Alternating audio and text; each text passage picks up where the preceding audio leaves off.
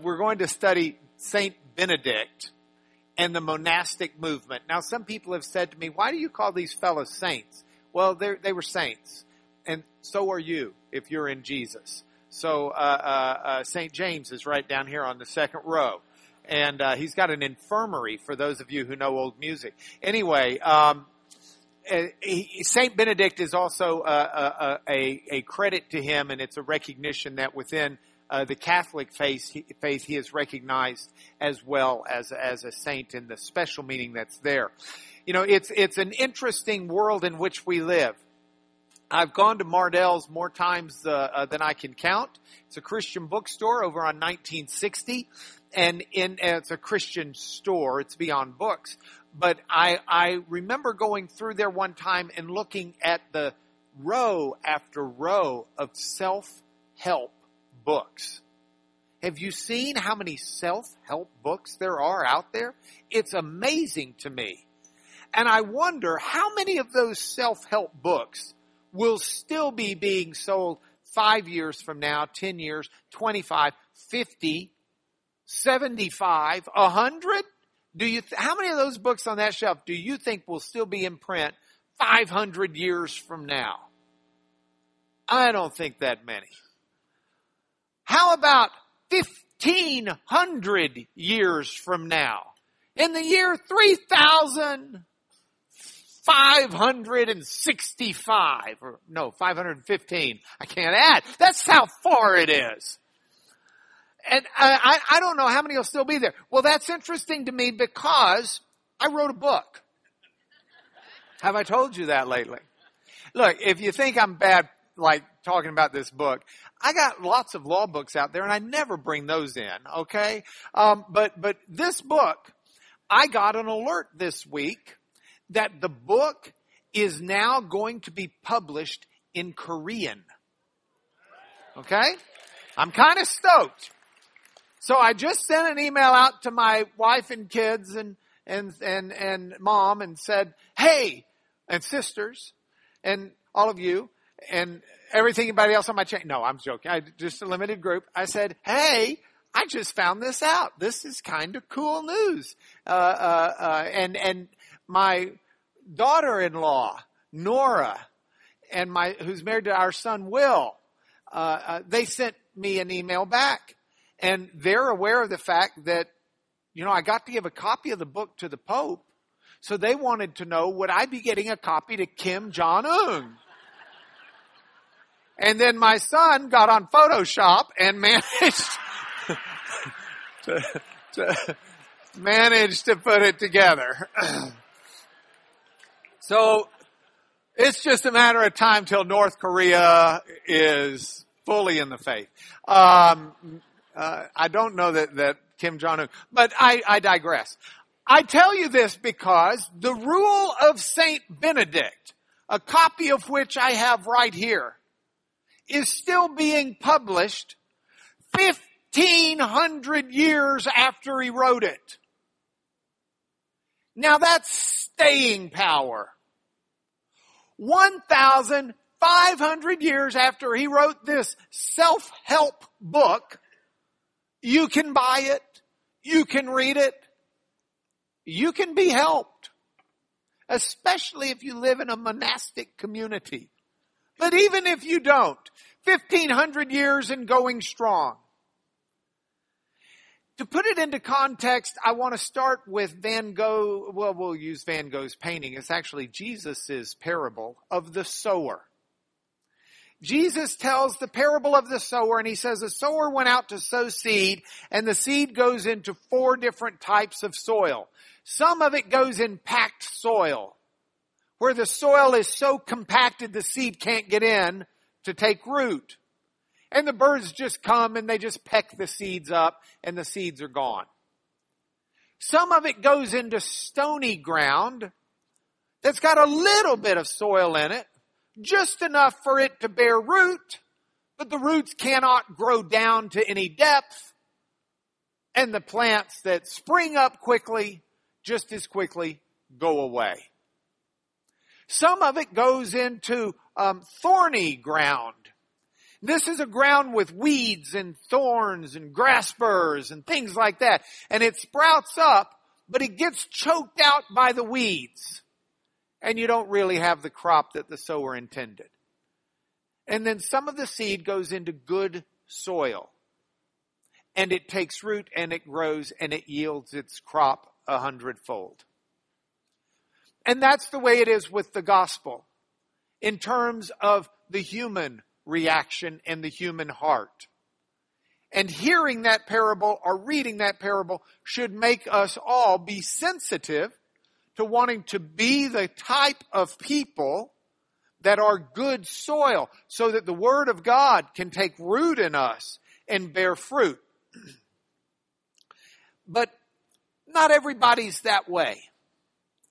And historically, we see that very true, which is what we're going to look at today.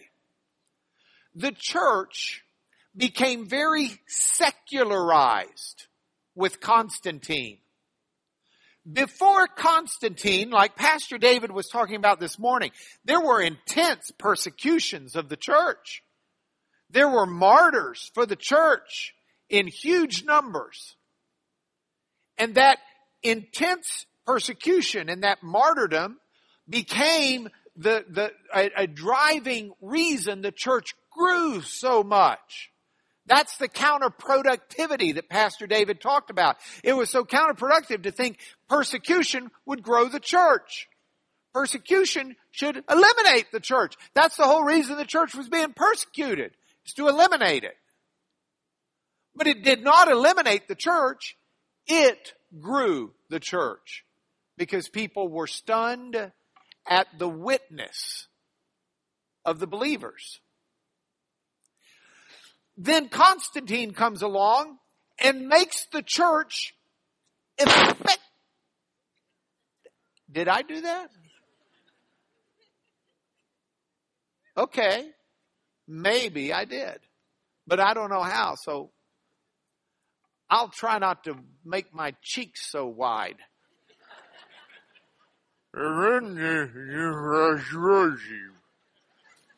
Constantine came along and he took the church and he, in essence, made it the state. He made it the official religion. He took a pagan Roman Empire and turned it into a Christian nation, to use our common terminology today. And that had its pros. And that had its cons. Pros. Well, for one, all people started getting rights. It really started opening up the rights of all people. Now, there was still classes. There were still slaves. It didn't make everybody a citizen. But there became an acute awareness that realistically, while there may be classes, that's more of an economically driven engine. It's not that some people are people and other people are animals. And so it started redefining people and the rights of people in a way that had not been experienced really anywhere else. A second thing that it did is it really changed the rights of women. A lot of uninformed people read the Gospels and they read Paul and they say, in fact, I can remember one of my friend's moms in particular in high school, going back to high school. I won't have anything to do with Paul. Why? I asked. She said, because he was a woman hater. I said, where'd you get that from? He telling them how to dress, telling them to keep quiet. He's a woman hater. That's a very uninformed view. If you look at the position of women at the time of the New Testament, Paul and Jesus were incredibly progressive.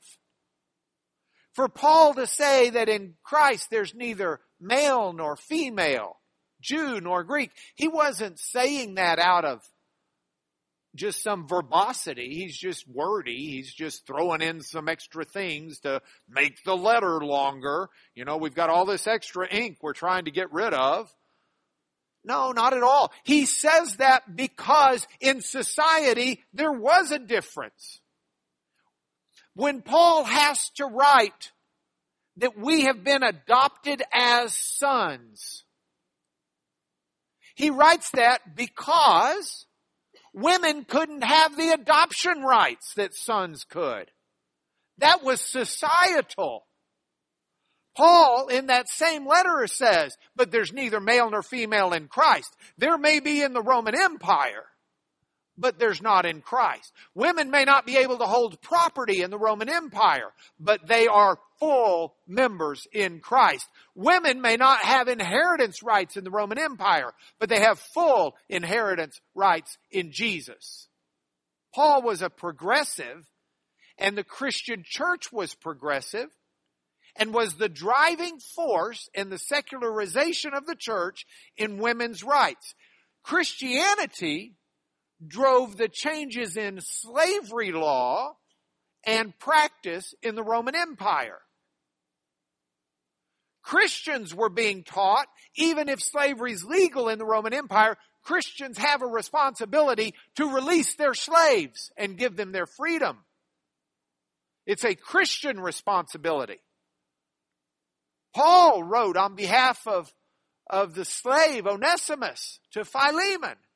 And Paul says, in essence, you need to release him. That's the Christian thing to do. He is your brother in Christ. Paul called himself the slave to others in Jesus. We've already discussed how it was Constantine who said Sunday is a holy day. And you're not to work on Sunday, except for certain jobs. You still got to milk your cows. There are certain jobs that are allowed, but by and large, Sunday is declared a holy day, or as we've turned it now in English, a holiday. And that's what it was. The gladiator fights stopped, man killing man, because of the secularization of the church. Now, they didn't totally get eliminated in terms of man killing animals. You can still see vestiges of that. That's the heritage of the bullfight, is the Roman gladiator fights. They've never totally eliminated. But man killing man stopped because of the Christianization of the Roman Empire.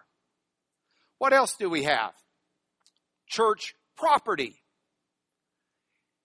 The idea that the church not only can exist legally, but exist as an entity that can hold property.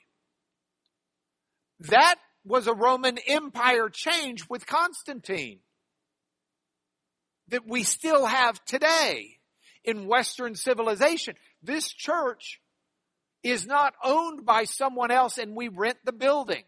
This church facility is owned by the incorporated church that is called Champion Forest Baptist Church. Not just church property, but it was the Christianization of the Roman Empire that caused the ban in polygamy. Now, a lot of people say to me, because they think lawyers are supposed to know this stuff, now why exactly is polygamy wrong? They had it in the Old Testament. They had it in the New Testament. Well, we can fuss about that at another class. The ultimate reasoning for the church behind it is that the two become one flesh, not the 6 become 5 fleshes. So the two become one as the ideal way God made it, that Jesus reinforced. So the church quit practicing polygamy, did not practice polygamy in the oldest roots of the church. And as the culture became Christian, The polygamy ban was put in place. Not only that, homosexuality laws changed because of the secularization of the church. As the Roman Empire became Christian, at the time Paul was writing, where Paul condemns homosexuality, homosexuality was rampant in the Roman world. It was approved in the Roman world. You could have a homosexual marriage in the Roman world. Paul was speaking out against his culture when he made the statements he did. The church shunned homosexuality as a practice. Now, what I want us to look at here is there is a difference between talking about someone's personal attractiveness to other people and how that is expressed. Sometimes we've got a problem in that we view homosexuality as such a horrible, rampant sin, and yet we turn around and treat fornication or even adultery, as long as it's heterosexual, as a different class sin. Those are all sexual sins that are enveloped in the Greek word porneo. We'll talk about these words some when we get to our Greek class, but you can look at, can we go to the Elmo for a moment? Look at this word in the Greek. We've got the Greek pi, okay? We've got the Greek o, which is o. The Greek r, which looks a little bit like our p, but it's an r. The Greek n looks like a v.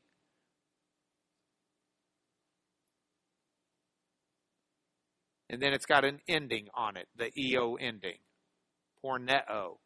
Care to guess what word we get from that? It means sexual immorality. Sexual immorality in the Greek, as Paul uses it, envelops a whole lot of sexual sins. If we go back to the power, oh, you're already there.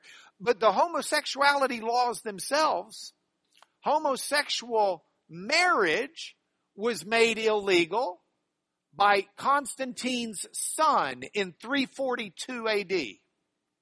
And then in 390 AD, a later Christian emperor made homosexuality practice itself illegal.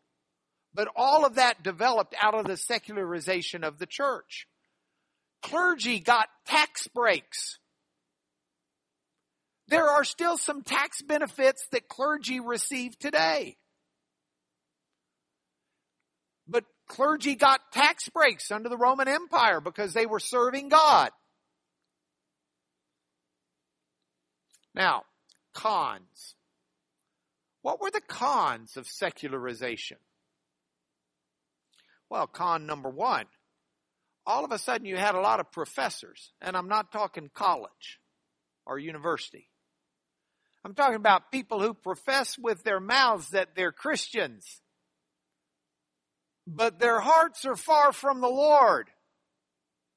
People who say, oh yeah, I'm a Christian, because it helps them in business, it helps them in society.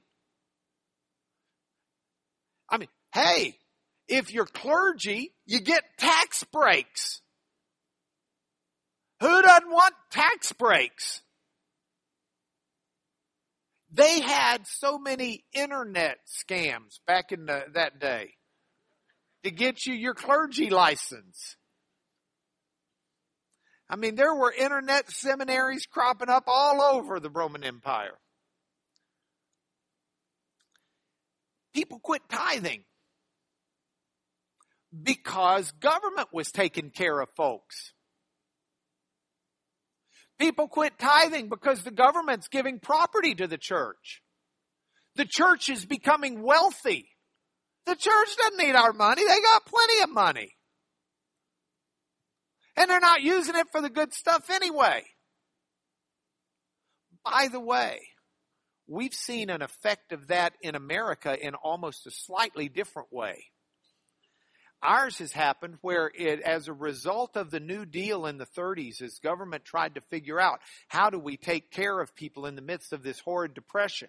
And government puts in place programs of Medicare and Medicaid, puts in place programs of Social Security. And as a result, the church and the family basically abdicated its role in taking care of those in need. Because it's the government's job. So tithing was affected. As the government handouts increased, the church was deemed not to need as much. And then there was just diluted devotion. You know, yeah, this is bottles off, it's a joke off Diet Cola. No, I don't either. The whole idea of Christianity, when you can get persecuted, when you can get killed, when you can be jailed,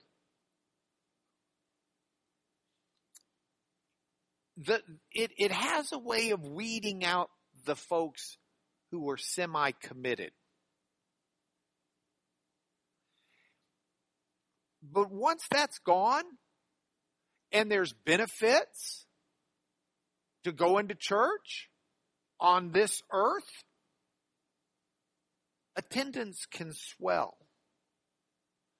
I'll tell you, you want to see you can go to some churches where Christianity is so light, it's almost indistinguishable from a pep rally.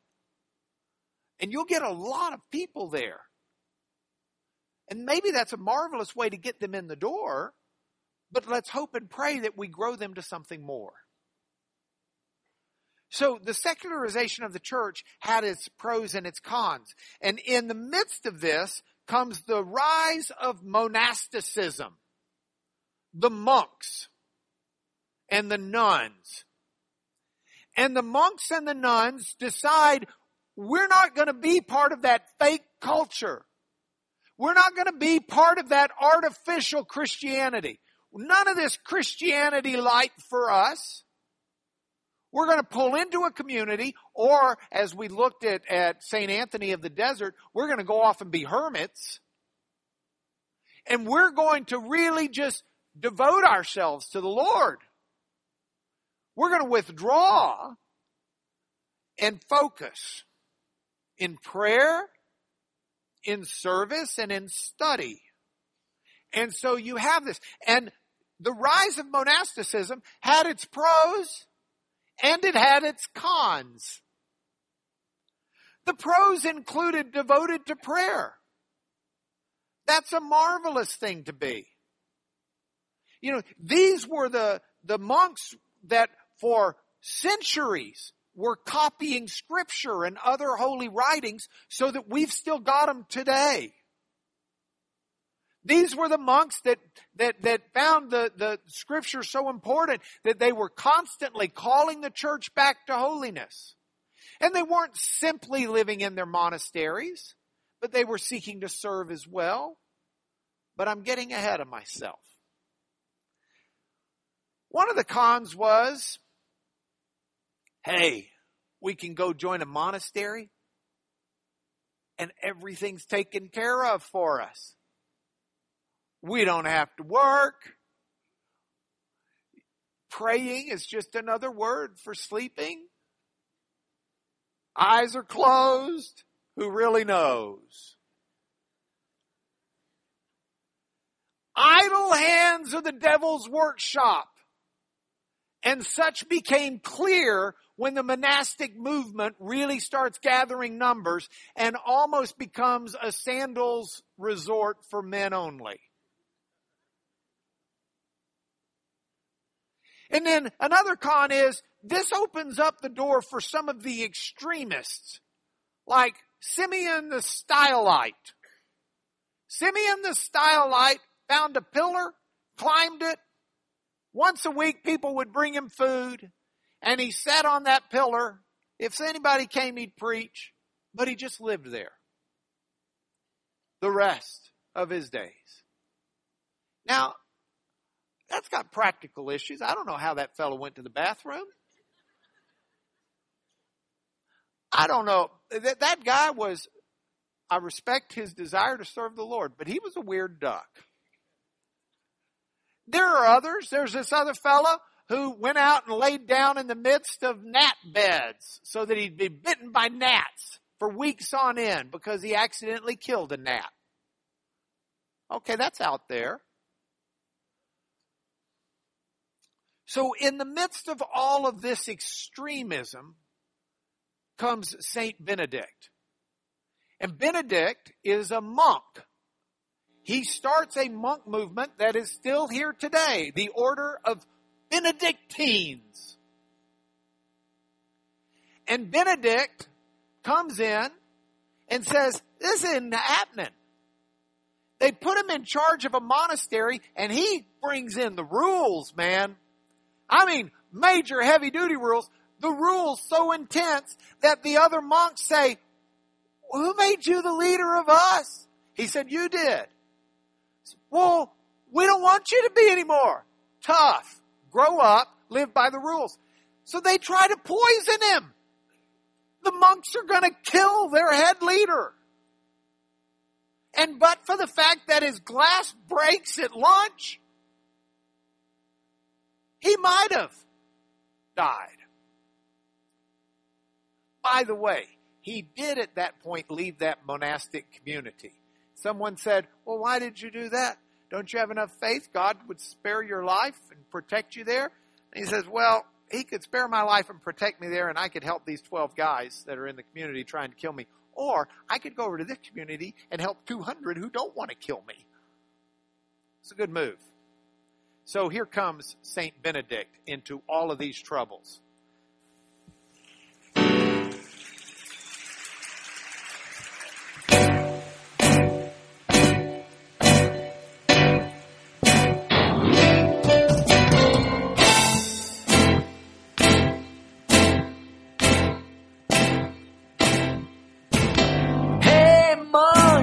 Get your act together, your sins are too intense and it's time to change the weather. We'll just work and pray tonight, so stick around. You're gonna have to change your lives or head back to town. Say, champion force, have you seen such fun? Oh, but they're trying hard. The Benny and the monks. Oh, but they're weird and they're wonderful. Our Betty's really changed. She's got monastic roots, brown notes to boot. You know I learned it in my life routine. Oh, the Betty and the monks.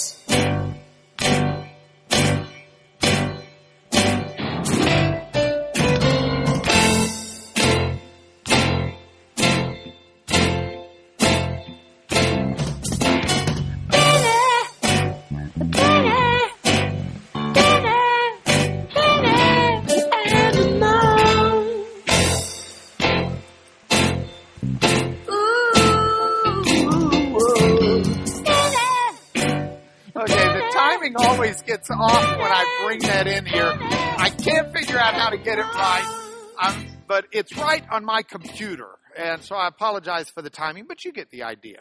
Thank you, Phil Keggy, for that.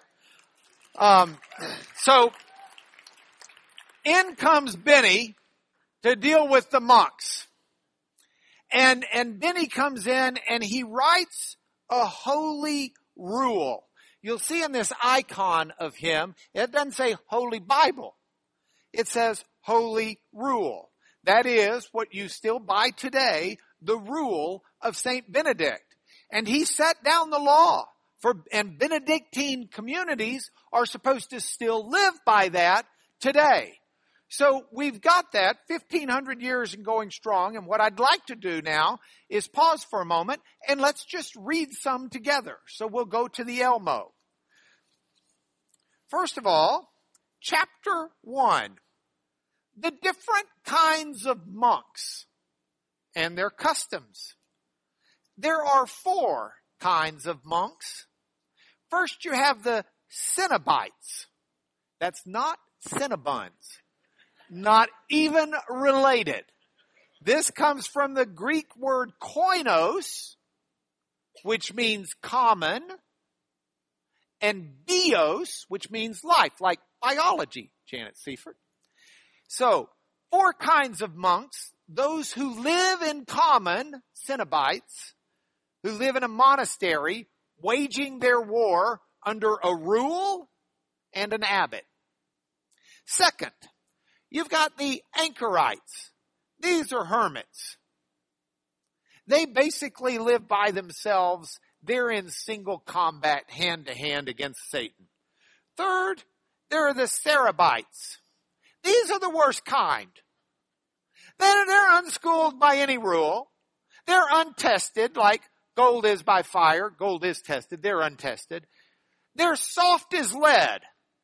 They're living in and of the world. They're openly lying to God through their shaved heads. They live together in 2s or 3s, more often alone, without a shepherd in their own fold. They don't belong to the Lord. Their only law is the pleasure of their desires, and whatever they wish or choose, they call holy. They consider whatever they dislike unlawful. Fourth, the giratory monks. They live and wander in different countries, staying in various monasteries 3 or 4 days at a time. They're restless, servants to the seduction of their own will and appetites. They're even worse than the Cerebites. And it's better to be silent as to their wretched lifestyle than to speak. So, casting these aside, let us, with God's help, establish a rule for people who want to live in common. They're the best kind of monks. And these are the rules for people who want to live in common. Now, if we go to chapter 4 of the rule book, these are the instruments of good work. This is stuff a good monk should be doing. And I looked at this, and I asked myself about it, and I'd like you to ask yourself about it too. Love the Lord God with all your heart, soul, and strength. How many of you are in on that one? Okay, we got about half of you. No, every hand went up. That's good. That's straight from Jesus, straight from Deuteronomy 6, the Shema, to love the Lord your God with all your heart, soul, mind, and strength. Number 2, love your neighbor as oneself. That's the 2nd commandment. I'm in. I'm thinking I could be a monk. Number 3, not to kill. As long as he's not talking about mosquitoes and roaches, I'm in. He's talking about people. He's using the Latin word for murder. Don't murder someone else. Okay, I got that. That's a 10th commandment. Number 4, not to commit adultery. All right, I'm in. That's the commitment I made to my wife before the Lord. Number 5, not to steal. This isn't looking too tough yet, is it? You in so far? You got the top 5? Bunch of Benedictines. Number 6, be above it. Don't covet. I had to make it rhyme. Don't covet. We're still in the thick of the 10 commandments. I got that one too. Not to bear false witness. That's another one of the 10. What else we got? Respect all men. Well, now that's a little harder because of some of the men I've met. But I'm going to work on it. That's an admirable goal. To do that, I'm going to have to see those men as the Lord sees them. Sometimes I got to look at them with the potential they have. I may not respect the way they're wasting that potential. Many of y'all went to the ball game Friday night, the Houston Astros. I know because I saw many of you there. And Becky and I went with Louis and Michelle, our neighbors and partners here and everything else, good friends. And Louis and I were picking up Becky and Michelle from the ballpark because Becky and Michelle wanted to stay longer than we did. And we'd gone to get the car and brought it. And when we got the car, there was a street fella in front of us.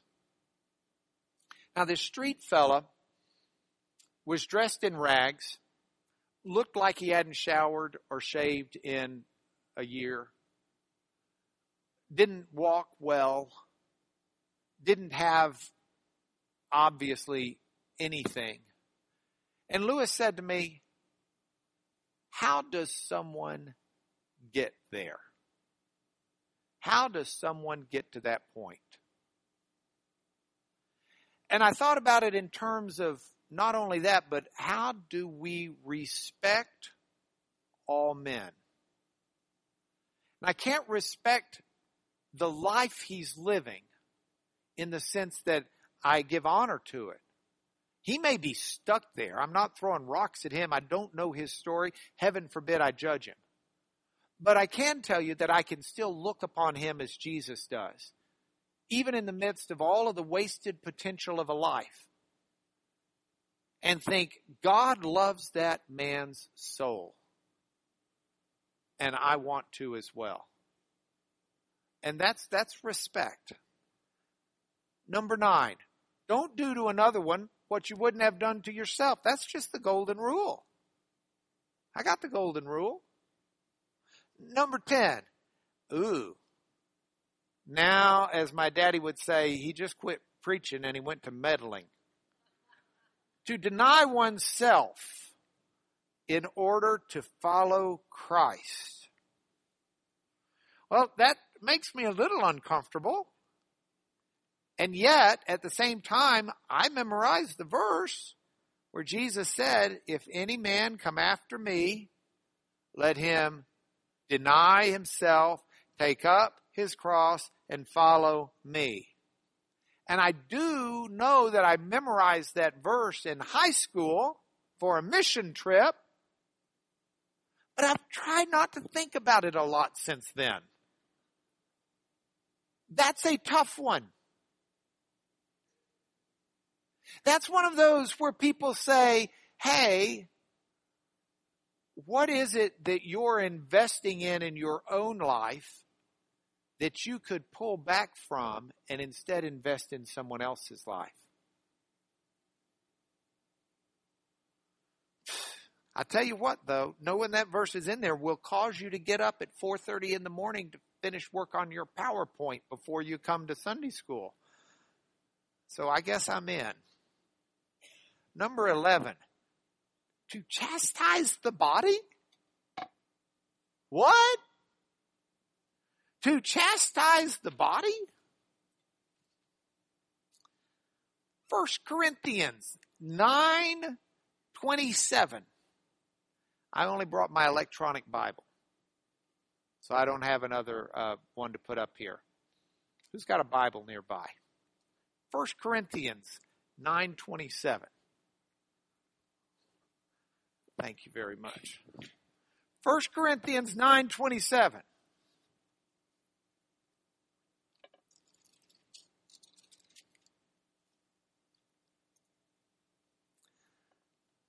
Get us warm up here at verse 24.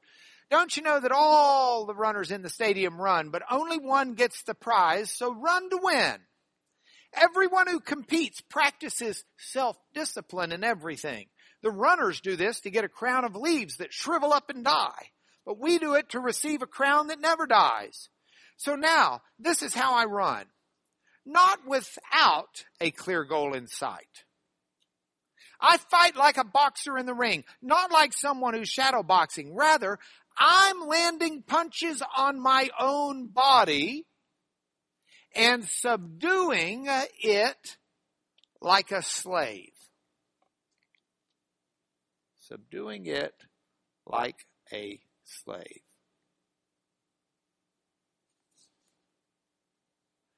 I do this to be sure I myself won't be disqualified after preaching to others. Now, I do not see the benefit of taking a belt and clobbering myself till whelps come up on my back. I got to tell you, I think that's wacky. And I don't think that's what Paul's talking about. And if it was, I don't understand it. But there are ways I still need to discipline my body instead of letting my body run my life. There are times I need to say no to eating. There are times I need to say yes to eating the right things. I tell you what, I might be willing to take a belt on the back if it meant I could eat a dozen hot glazed Shipley donuts and feel no ill after effects. We've got to understand that Larry Burgess and I have this ongoing email exchange about what it means to have the old man and the old nature. And I want to tell you part of that is while there is a new man inside of me, he has not yet worked himself out through my body. This is still a fallen body. This is not what I inherit eternity with. Praise the Lord. And there are times I need to remind myself that my body is not the boss of me. What else we got in here? I'm not giving that a check.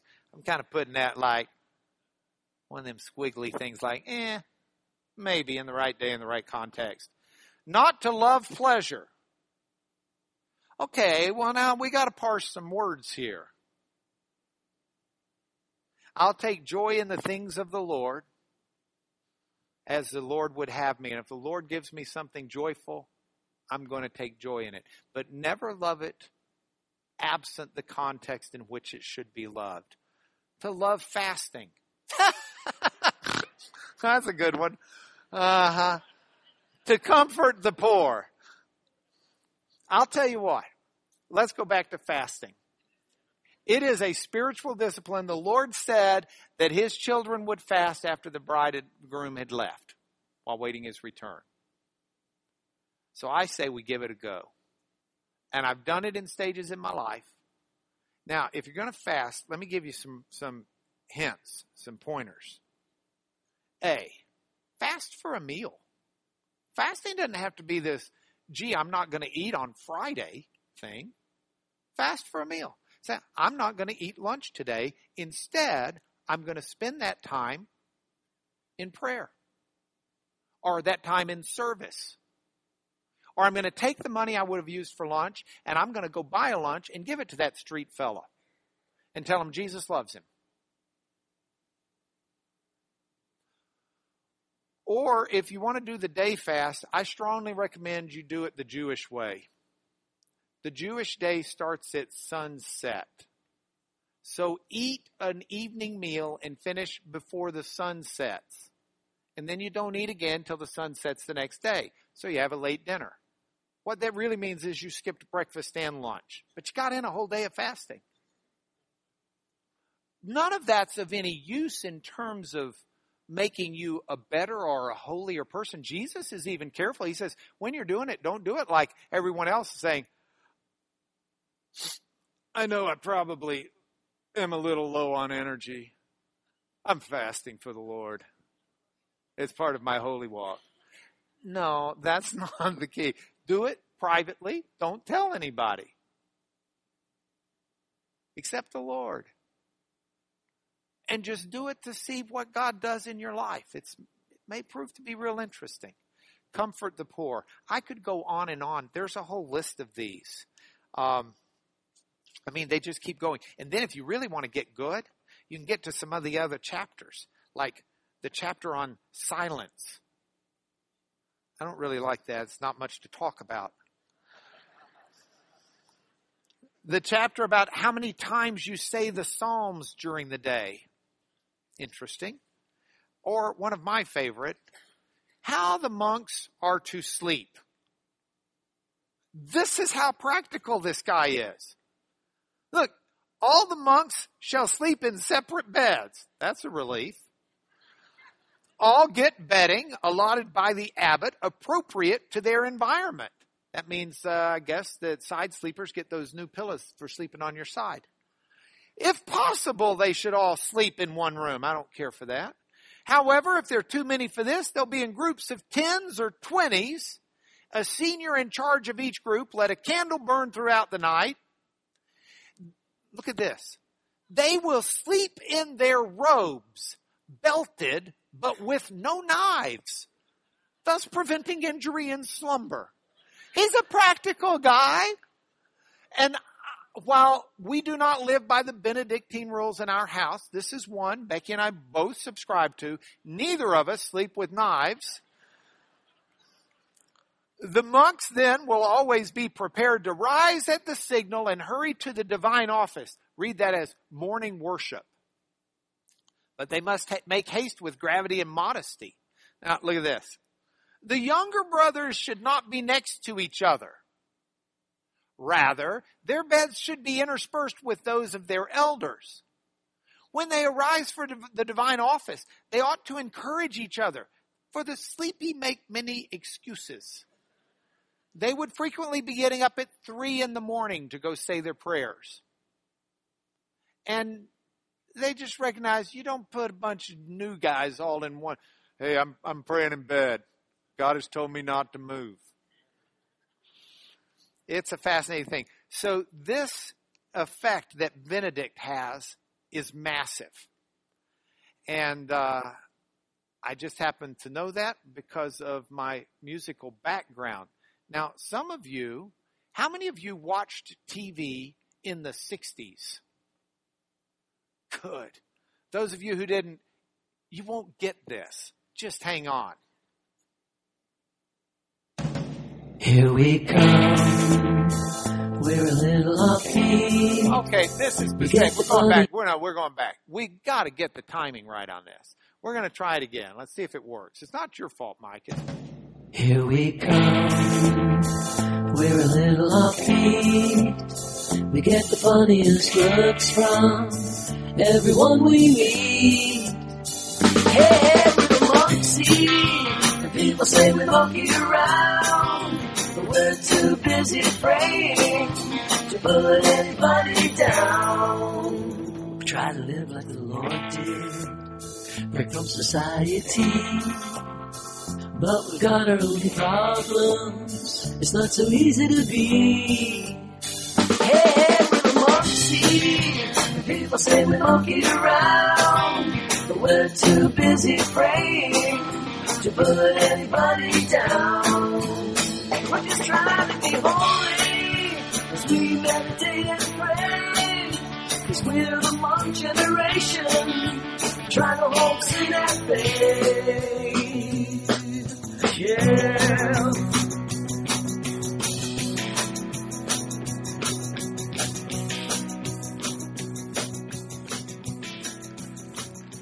Yeah. Special thanks to Phil Kagi. And by the way, live like Jesus does not mean break from society. I saw that up there and I thought, well, that might get misunderstood. Jesus did have times where he broke from society. He went out in the wilderness. He'd go off by himself in prayer and solitude and meditation. That's a very important part of his life. But then he'd re-engage society.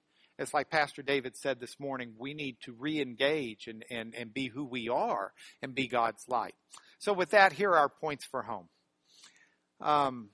Maybe. Yeah, there we go. Here are our points for home. Boom. Got it. For by grace you have been saved through faith, not by works, lest any man should boast. Anytime we spend time talking about these types of works and talking about holiness, we need to always keep it in perspective. We need to always remember that's not how we get saved. God doesn't save us because we're extra good. God doesn't save us because we're extra holy. God saves us because he died for us. And when we trust him with that, he makes us his. The holiness is the response that we have. It's how we live afterwards. It's what we're empowered to do once he's broken those chains of sin and death through his Holy Spirit applying the resurrection of Jesus. So don't forget this. We're not talking about how we get saved. We're talking about how we live. But having said that, remember what Paul told the Galatians. Don't be deceived. God cannot be mocked. A man reaps what he sows. The one who sows to please his sinful nature from that nature will reap destruction. The one who sows to please the Spirit, from the Spirit will reap eternal life. So let's not become weary in doing good, for at the proper time we will reap a harvest if we don't give up. And that's what we're called to do, and that's what we're called to be. This is an amazing concept. A man reaps what he sows. It's a fact. It's a fact. So I'm going to take holiness seriously. I really want to try and be holy in my life. I want to live to God. I want to live to His Spirit. And I want to weed out the junk. And I want to be more focused. I'd rather take an hour that I could spend in pleasurable pursuits that have no fruit at all. I'd rather spend that hour in prayerful devotion, praying for my kids, if nothing else, praying for my family in Christ, if nothing else. Last, those of you who are memorizing 1 John would be able to say this: do not love the world or anything in the world. 1 John 2:15. There's an old song that we used to sing in church. How shall the young secure their heart and keep their lives from sin? Thy word, the perfect rules impart to keep the conscience clean. I really want to secure my heart in the Lord. And one of the best ways to do that is to stay in His Word, love the things of God and not the things of the world. And so that's something I'm going to work on. And I got to tell you, I write these points for home for me. I'm just sharing them with you. These are the things I want to work on. This is how I want to be different. This is how I want my life to change.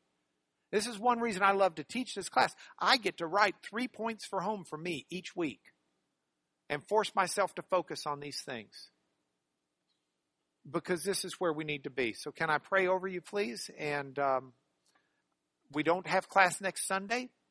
God willing, I'll see you in 2 weeks. Lord, thank you so much for my friends, for my family in Christ and by blood. Thank you for your love. Thank you for your devotion. Thank you that we can have some fun in you. That this is not a humorless life you've given us. It's not a pleasureless life, Lord. Help us to understand the place for those things as gifts from you to be enjoyed, but always in perspective, Lord, with your priorities. Guide us in our holy walk. Make us what we can be for you. In Jesus' name.